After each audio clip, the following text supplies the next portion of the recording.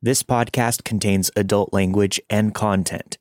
If you have a story to share, send it to letsnotmeetstories@gmail.com. Enjoy the show.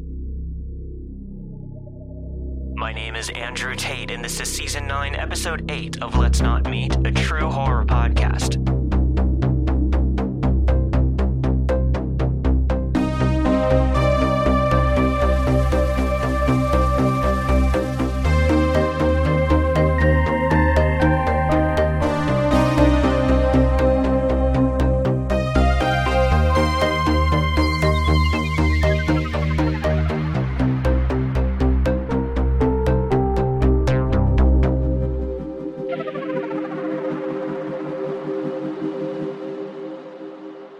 I, a female, 28 years old, have lived in the same apartment for 4 years.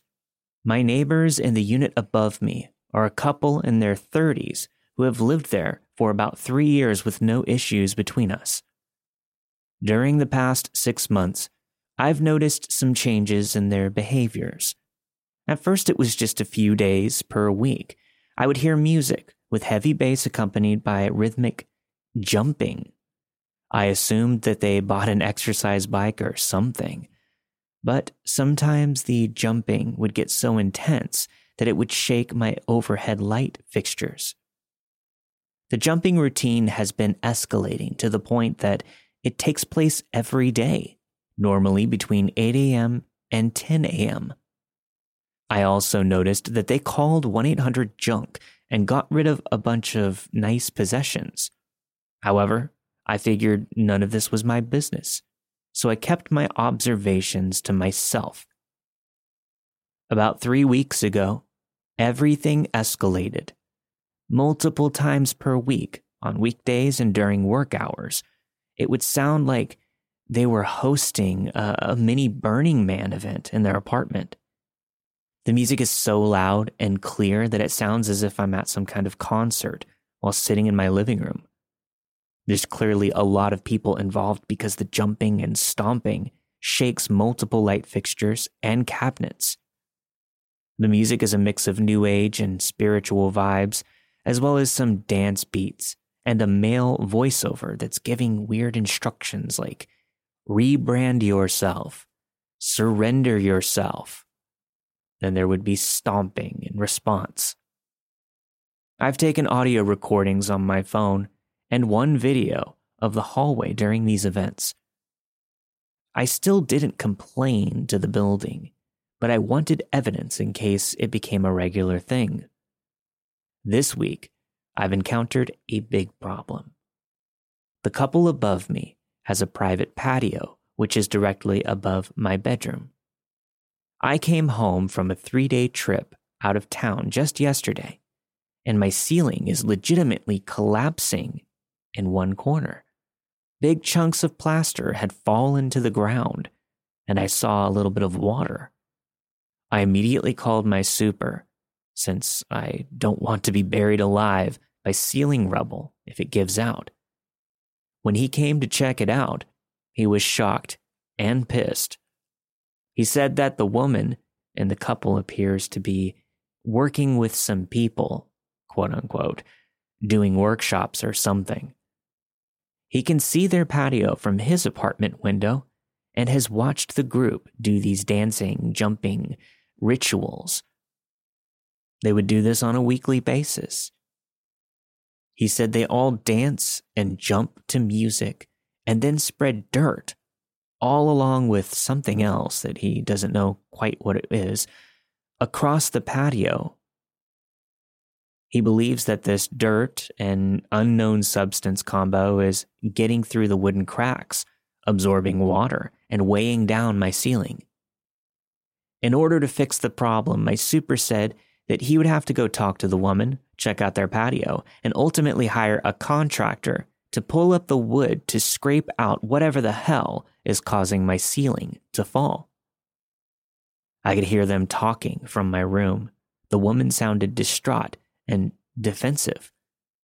When my super left, he called me and warned me that she might try to come down to my apartment and demand to see the damage, but not to let her in. This was concerning. Is she a threat? The damage is real. I wouldn't mind showing her. She started playing her music again, relatively loud. Kind of like a warning shot, I guess. I mentioned the music and jumping to the super and said that I had audio recordings. He started begging me to send this evidence to the front office. It sounds like he wants them evicted. I said, okay, sure. I hate to be a rat, but if I have to choose sides, I'll side with the building that dictates my annual rent price. He called me twice more that afternoon to confirm that I shared my evidence, and I said yes. Shortly after everything went down, I left my apartment to run an errand. The woman was outside standing on the sidewalk. She just stared at me the entire time as I walked by. I ignored her. This isn't my fault. Now today, I went to run another quick errand in the neighborhood. When I returned, the couple was again standing on the sidewalk, but both of them this time. They followed me into the building and then waited until I was opening my apartment door to confront me. They were both wearing these creepy fake smiles. The woman had horsehair down to her waist. They started interrogating me. They asked, "Is your ceiling really collapsing? When did it start? Do you think that it was related to the recent rainfall? Because our patio is just fine." I was a little uncomfortable. Were they waiting for me outside? How did they know I even left the building? Why were they both standing there? I've literally never seen them enter together in the 3 years that they've lived there. But I have nothing to hide, so I confirmed that the damage is pretty bad. I just don't want it to fall during the winter. I'm sorry for the inconvenience, but hopefully the work will be done quickly for everyone's sake, I said. They seemed satisfied enough, so I said have a good day, and I shut my door. I'm getting a sense that they're nervous about what the contractors will find when they tear open their patio. What the fuck is up with these rituals, these dirt rituals? Who are these people that she's working with? I don't know what they look like or why they're available to stomp around on weekdays. The repair has started on both sides, but the contractors will come on Wednesday for the grand reveal of what's under the patio that's making my ceiling collapse. In the meantime, I feel like I need to be alert and keep my eyes out for these people, as well as the couple. It's unusual for me to see them in general, especially twice in 2 days. They seem scared or in denial of the problem. They also literally ambushed me. Hopefully it's over soon. Now I do have an update since I wrote that. The contractors came today and reported there was in fact dirt and sludge visible below the neighbor's patio. However, thanks to the help of my internet sleuthing friend, I've gained a lot more insight into the realm that dwells above me. As one person suggested, and nice work, my neighbor is affiliated with multiple ecstatic dance communities, both international and local. The international group has planned events during which all cells of the organization host dance sessions simultaneously. It also has a YouTube channel that streams psytrance music 24/7. I listened to a portion of it, and the female voiceover declared, "You are becoming the game master." Meanwhile, the local groups seem to be more exclusive and more radical in their mindset. One of the local groups, hosted by my neighbor's good friend, conducts 3-day events that cost upwards of $400 for admission. Participation in all 3 days is mandatory. I get the impression that they all sleep in the studio space, and the event description mentions that it begins with a ritual. The last and darkest affiliation that I've confirmed via social media footprints is that my neighbor and a few of the members of this local community are also involved with some compassionate death groups. There's no way for me to verify at this time if these affiliations overlap in a meaningful way, so I will simply state the facts that I have evidence to prove. My super asked me about the jumping again when I saw him today. He remains eager to act. He agreed with my new game plan to wait for another large event to happen and then call him to check on my dishwasher so he can intervene. So for now, the ways in which the puzzle pieces of ecstatic dance, compassionate death, patio dark rituals, and ceiling collapse connect will remain a mystery.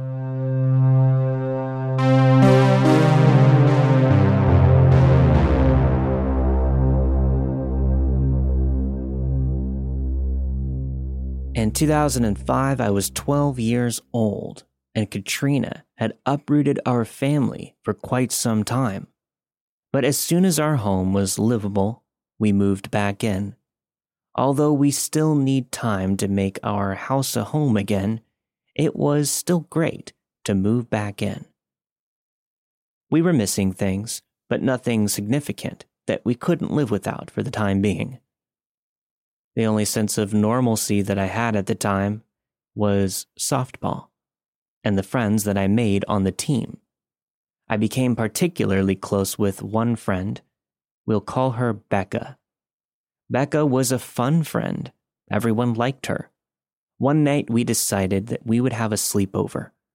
And during said sleepover, we crept down the wood stairs ever so quietly to get on the family laptop. MySpace had us all chokeholded at the time, and we wanted to log in for whatever reason in the wee hours of the morning. My mother had purchased her dream dining room table after the storm had ruined almost all of the furniture in our home. I sat at the elongated dining room in the front portion of our house. The head of the table where the laptop sat faced our glass front door and two side-by-side floor-to-ceiling windows.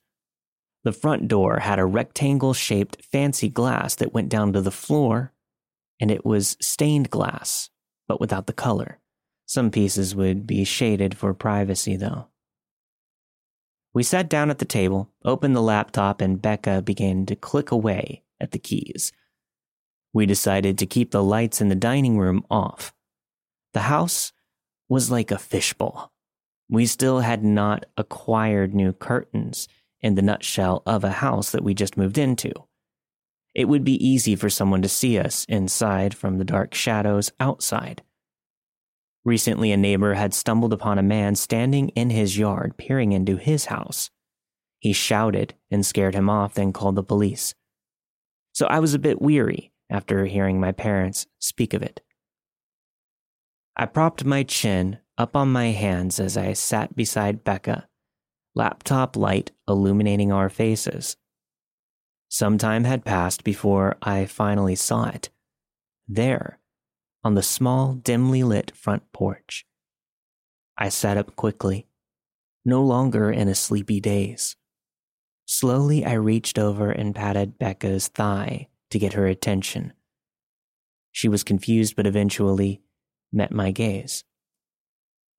To my horror, we watched as this white figure crouched down on its hands and feet, meandered around. Maybe it's a dog, I thought. But no. Silently, we watched it near the glass door. It peered through the glass. Slowly, it moved to get a better view through one of the clear parts. Definitely not a dog. Picture The Grudge type of movement. It must have seen us looking because it creepily backed up from the door. Our view was clear but slightly darkened. We saw it passing in front of the two windows, still all on fours. It went off into the darkness, onto the other side of the house. We ran to my parents' room, where they sprung out of bed. My dad checked out the house, but to no avail. The only explanation I could think of was there was an asylum close to our home. When I was a kid, a sign on the highway always intrigued me. It read, "Do not pick up hitchhikers." After the storm, maybe the hospital security wasn't as tight as it should be. Perhaps the cameras were down and someone escaped. It definitely fit the description of what we saw. A person, not a dog, in a white hospital gown peering through the unshaded part of the front door to get an up-close glimpse. Midnight Creeper, let's never meet again.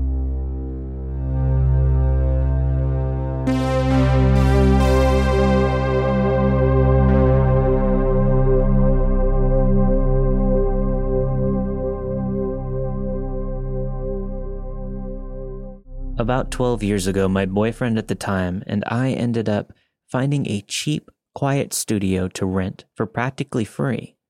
Of course, we had to maintain the 3 properties there and help our landlord out with his meals, or just drive him out to eat, where you were also treated for taking him out. The studio that we were moving into needed a decent amount of renovations to be comfortable and livable. It was pretty quiet and isolated on top of that hill.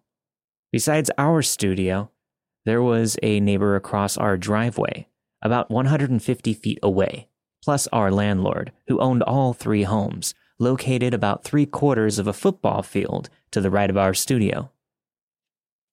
The landlord's girlfriend lived in an apartment above the landlord's garage. The landlord was extremely cool, so we got free cable, water, and power.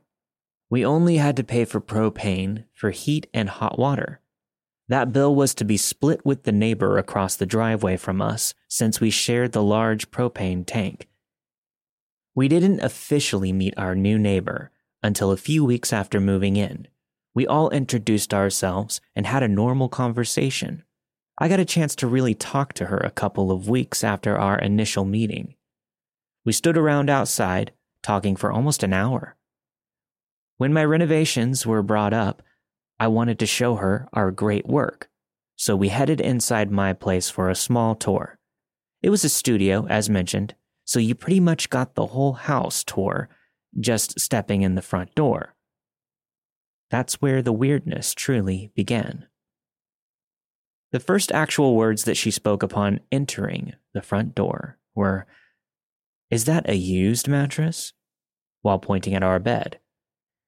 Now, if you know me, you know that when it comes to my beds, I keep them very clean. I even use a mattress cover.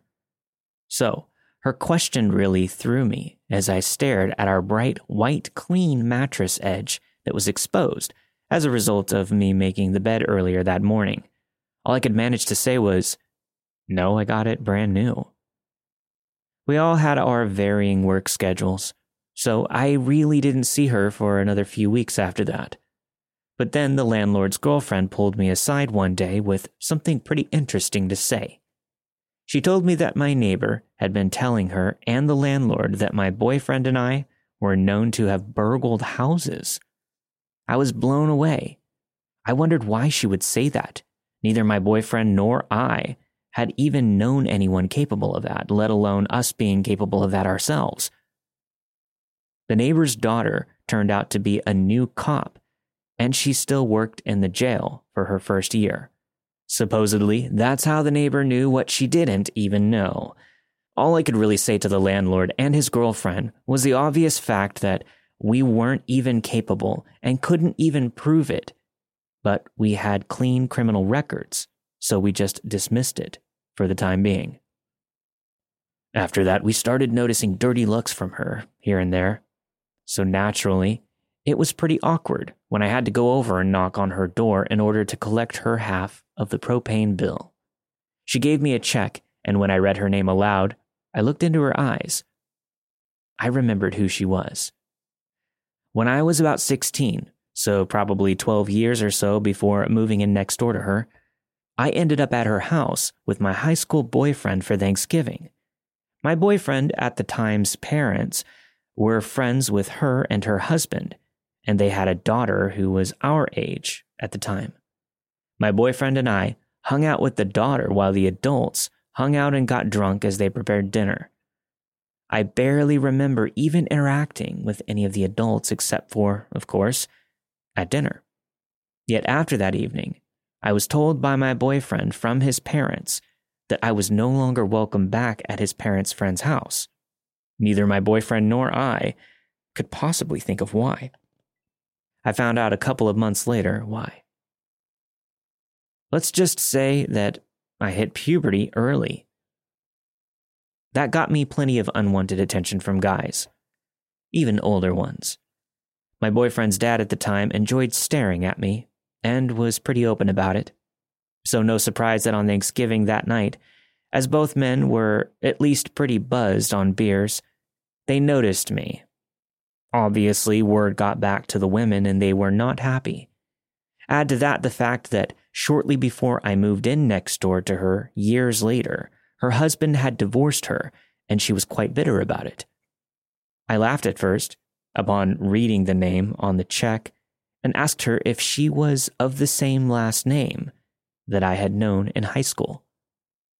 She gave me a sideways smile and told me that she indeed remembered exactly who I was. That combined with the fact that the landlord's girlfriend had told me that I was the only tenant that she had ever had a problem with, told me the worst was yet to come. It was just small things at first that we started to notice. Like when I would get home, I would always hit the lock button on the key fob to lock my car, which would make the horn honk once to confirm that it was locked. Every single time that I would do that, she would always have to hit her key fob from inside her house to make her car honk as well. Then, the landlord informed us that she requested that my boyfriend and I stay completely off her property and to not even knock on her door. But then right after, she turned around and had our landlord ask us if we could go into her house while she was gone to set up a treadmill for her. She just left her front door unlocked for us to do it. One day, we had a friend stop by for a visit. He had a really weird look on his face as he came up our walkway, though. So naturally, my boyfriend and I looked at each other and then asked him, "Why the face?" "Well," he said as he sat down on our porch, "your neighbor, some woman, she took a picture of my license plate as soon as I parked, and then she wanted to know if I was going to be spending the night here." In shock and bewilderment, we asked him what she looked like, just to make sure it was her, and yes, it surely was. She even took pictures of our license plates after that. She got real petty. She started trying to keep track of whenever one of us would even step over the line to her halfway of the driveway. If she felt that one of us drove up the driveway in front of her house too fast, she would scream at whoever it was. That got me up in her face, yelling at her one time. She even threatened to sue us once because, according to her, one of our cats was on her car and scratched her new car's paint when she scared it off of her car. I used a squirt bottle when I noticed the same cat on a similar dark-colored newer car one day. And no way were the scratches like she had said. I mean, you could see the clear coat where the cat's nails were, but it rubbed right off just by using my finger. I started to worry about my 3 cats around her, especially after one of my nosy, ditzier cats wandered into her house after she left her front door wide open. Whenever that cat would wander towards her house after that, I'd call him back if I happened to see him doing it. The cat disappeared shortly thereafter. My boyfriend and I smelled something around the property a couple of months later after searching tirelessly for him, but we could never locate the source of that smell. Tensions between the 3 of us and even the poor landlord and his girlfriend were pretty high at that point, but it got worse one afternoon when I happened to catch her on our property. I was around the backside of our house, talking to my boyfriend. But when I went to walk back around to our front door, I caught her. She was crossing back over the driveway toward her house with this stupid, childlike, guilty look on her face. Believe it or not, it actually took a couple of minutes for it to dawn on me that she had been sneaking around to the side of our house to eavesdrop on us. Come to think of it, That's about the time I started to hear strange noises outside our windows at night. Our mail situation was a bit strange at that place because there was only one mailbox for our address, which was 3 houses on that same property, all shared. There was only one key to the mailbox, which the landlord had. The landlord and his girlfriend didn't drive anymore, so usually my neighbor lady would get the mail from the box for everyone and drop it off over at the landlord's house so we could go and get it from him. So one fine day, I trotted over to the landlord's to see if my check had come in the mail. He said that it hadn't come, and I could tell just by looking at the mail pile. It wasn't there. It was a state check, so it looked kind of obvious amongst regular mail. On the way out of my landlord's house, she was coming up the stairs on her way back in, so I asked her if she happened to have seen it, and that I thought maybe that's why she was heading back into the landlord's house. Maybe because she forgot to give it to him. But boy, did she explode on me. She started yelling at me that she had no idea what I was even talking about. I couldn't understand her reaction at all until a couple of months later. I had started noticing that I wasn't receiving certain important things that I was expecting in the mail, like my new driver's license, vehicle tags, and registration. It's pretty important stuff like Social Security paperwork, too. So I hatched a plan and informed the landlord first. The second person I clued in was our mailman, since it was a locked mailbox. Since there was only one key to said mailbox, my theory should have been easy to prove, and it was. My plan was to address an envelope as if it were important and coming in the mail for me. I only planned to give it to the mailman at our mailbox, so it would be missing a postmark. But I hoped she would overlook that small detail. After the mailman deposited it into our mailbox, I just had to wait for her to bring the mail to the landlord, and I could see if she left it in with the rest of the mail or not. Sure enough, when I went to the landlord's to pick up our mail, it wasn't there. Excited to finally be able to make her face some consequences for her crappy actions, I immediately called the postmaster to report the mail theft. But unfortunately, being the beginning of the recession back then, the post offices were far too understaffed to even explore the case. I also tried calling the sheriff, but mail theft isn't their territory. I then started to notice that the noises outside my windows at night were happening more frequently. Not only that, but I started waking up during the night with severe stomach pains and diarrhea that would usually be gone by the morning. That would happen at least twice a month while living there. Then one day as I went out into my front yard to talk on my cell phone, because there was zero service in the house, the neighbor lady suddenly appeared on her front porch and faced me, while holding her cell phone pointed out towards me. I couldn't figure out if she was eavesdropping on my phone call somehow or maybe filming me. But after that, she would do it every single time that I was home, and I went out to make a phone call.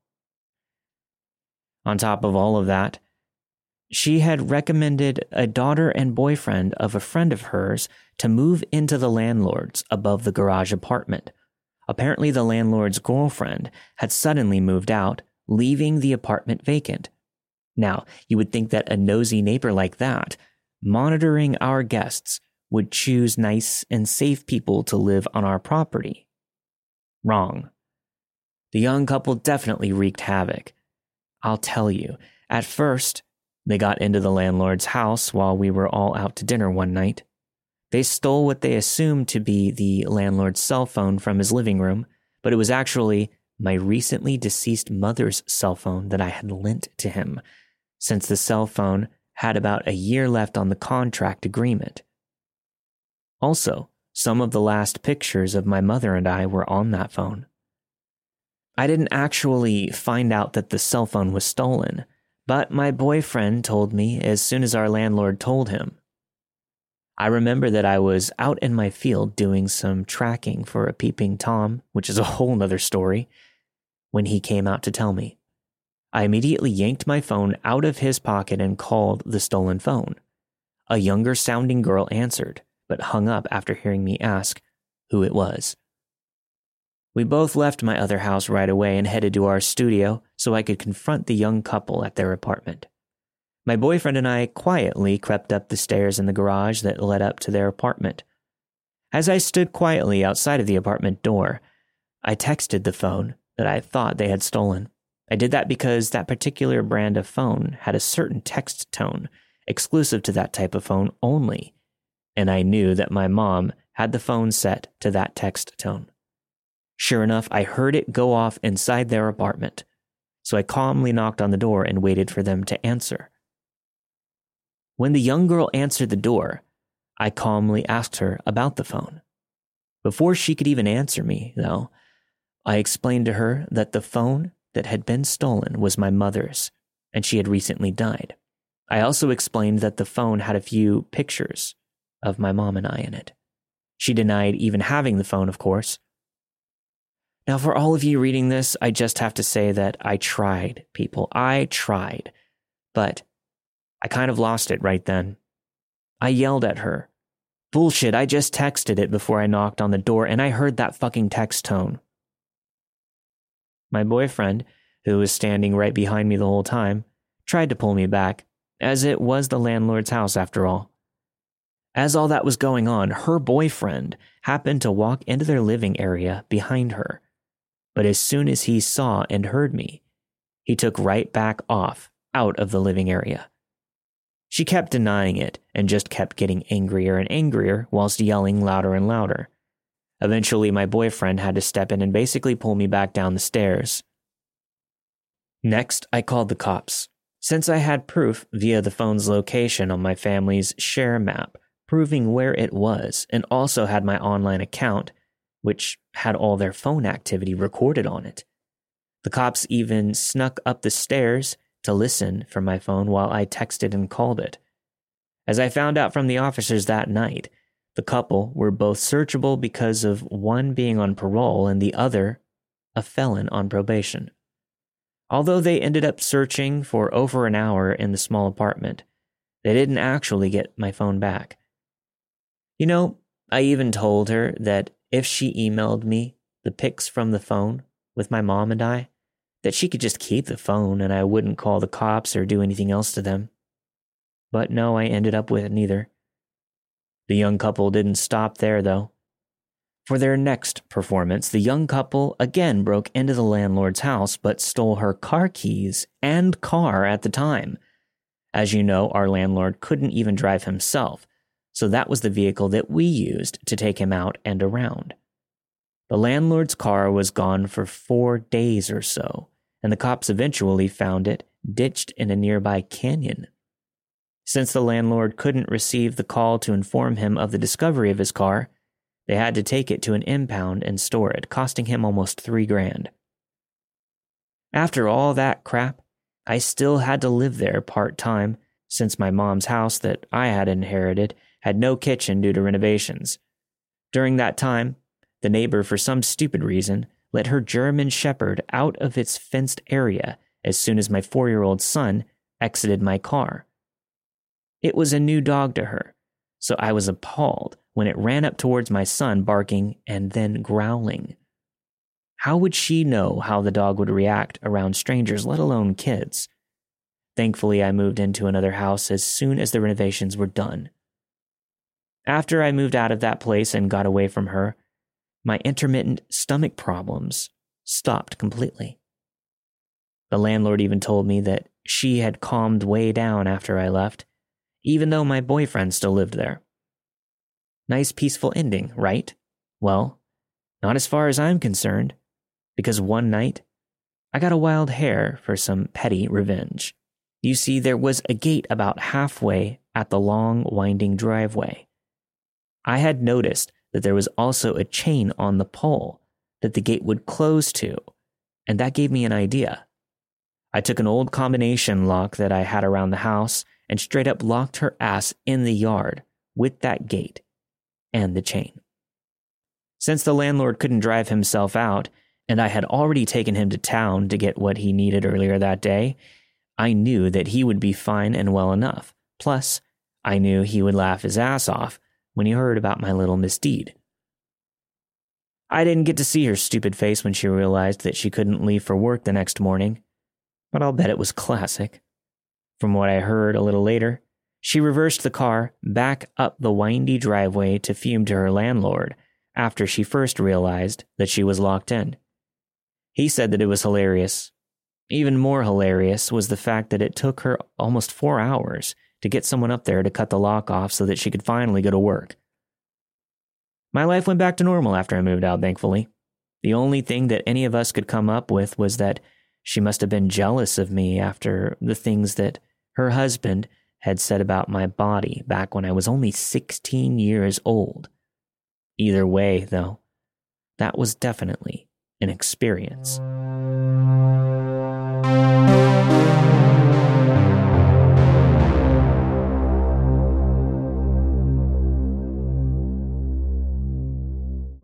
When this story took place, I was about 18 years old and fresh out of high school. I lived with my grandparents at the time, and my cousin, his girlfriend, and their kids all lived with us as well. My little cousin, who was about 10 at the time, also lived there. To simplify things, there were 9 of us, 4 being little kids. My granddad started hanging around this guy named Adam. He would come by the house almost every single day. I didn't have a job at the time, so I would see Adam constantly. He would stay at the house for hours, and it was almost like he lived with us at some point. He never came off as creepy or even weird. My dad even knew him and grew up around him, so everyone just felt comfortable around him. Well, after a few months of him coming by every single day, he just stopped. It actually hurt my granddad's feelings because they were really close. They didn't get into an argument or a disagreement, so he didn't understand why he stopped coming by. About 2 years go by, and I moved back to Florida to live with my dad. I started working overnights at Home Depot. When I woke up one afternoon, I checked my Facebook and I saw that my dad posted an article that had Adam's picture on it. The caption read, "Accused Fall River child rapist arrested in Alabama." In the article, it stated that Adam faced up to 2 charges of sexual assault of a child, 3 counts of indecent assault and battery on a person under 14, and a charge of assault and battery of a minor. He was also on Bristol County District Attorney's most wanted list. When I saw that, I was completely shocked. I couldn't believe it. This man had been around my family for months, and we never had a clue. Then I remember being so pissed off because he was around my baby cousins, with the oldest of the 4 being 10, the youngest being 1. He could have hurt any of them. I learned that day to always be cautious of any person that comes around, even if they're treated like family. He's been in jail since.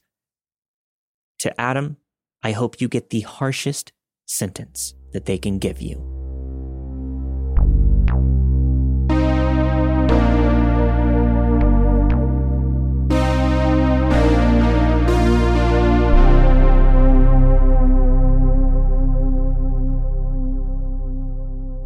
The day started off like any other.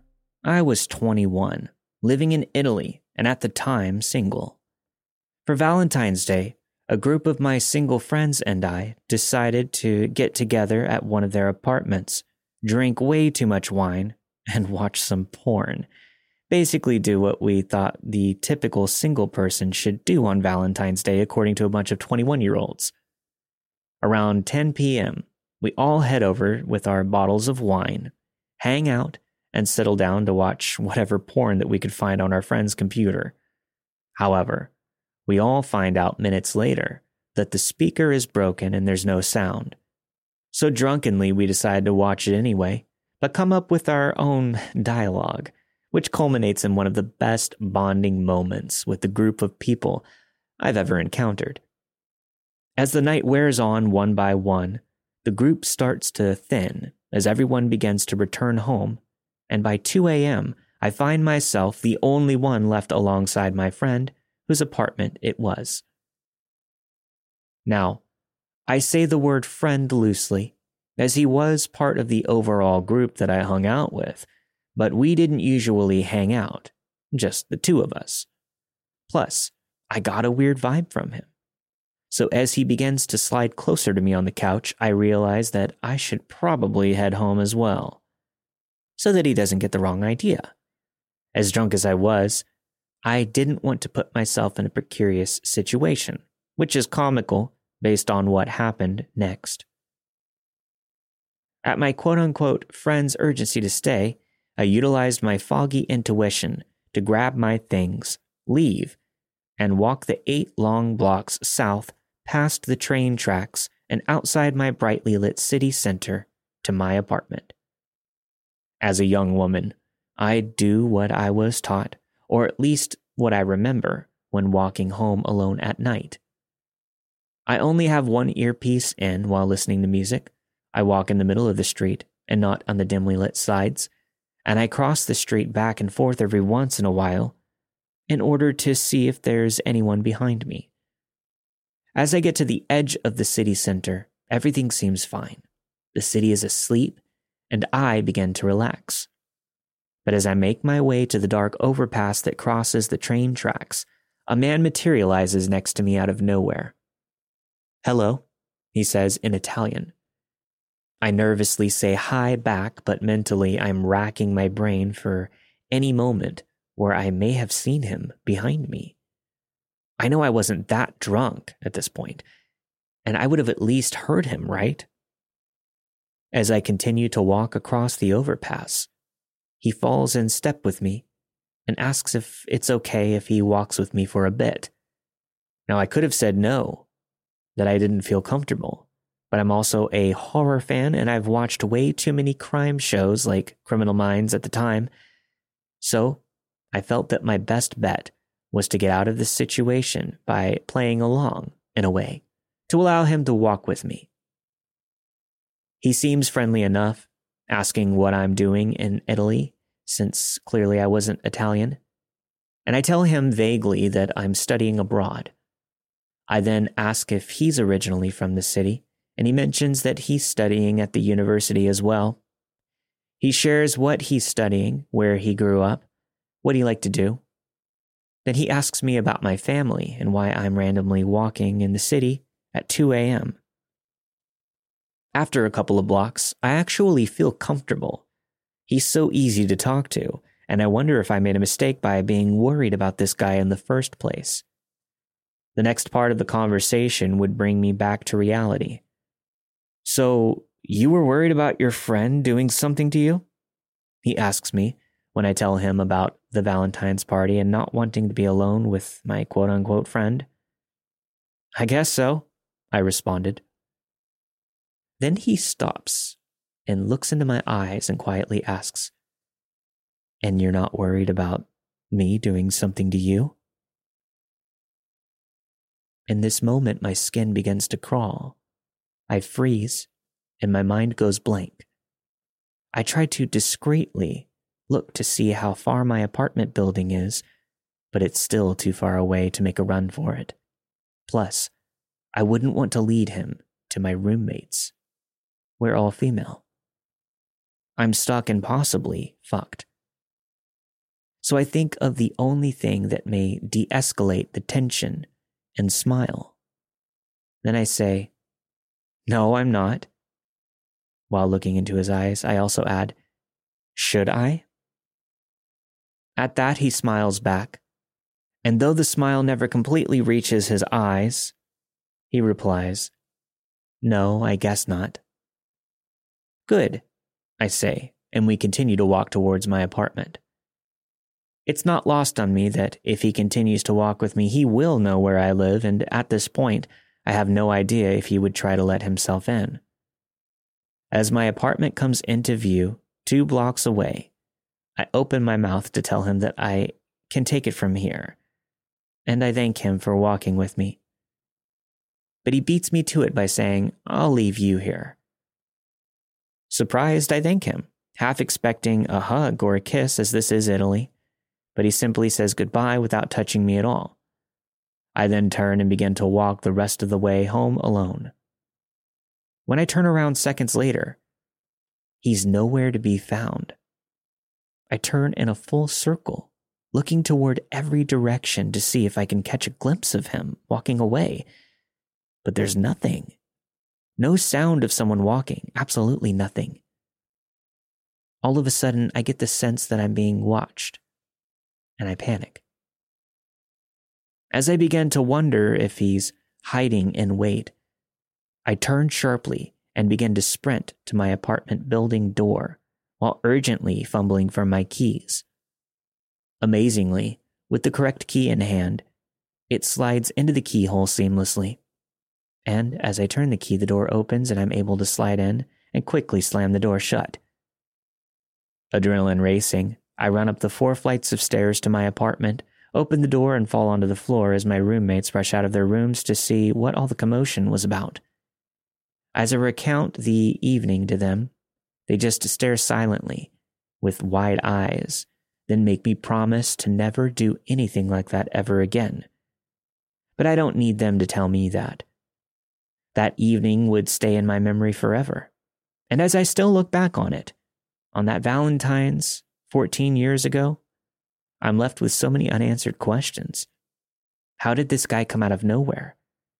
How did he just vanish? What would have happened if I hadn't gotten to my apartment as quickly as I did? One thing I do know for sure, to this mysterious man who walked me home, I'm totally fine if we never meet again.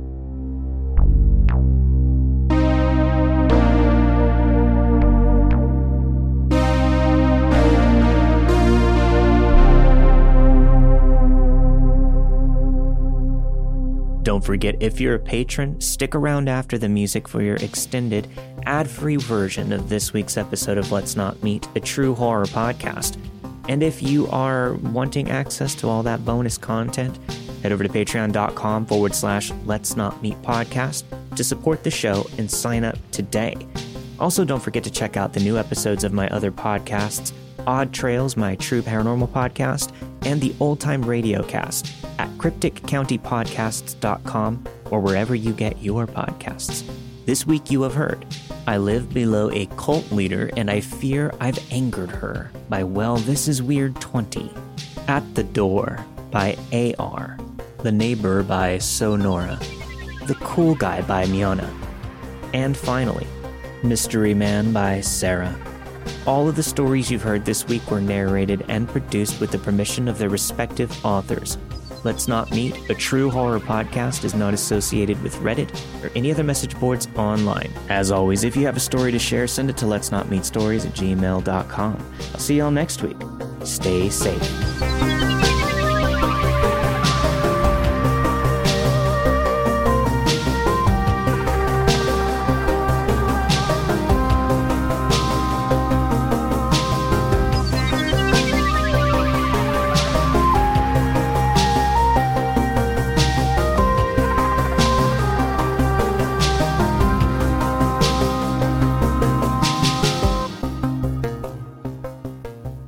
I became a single mom at the tender age of 19.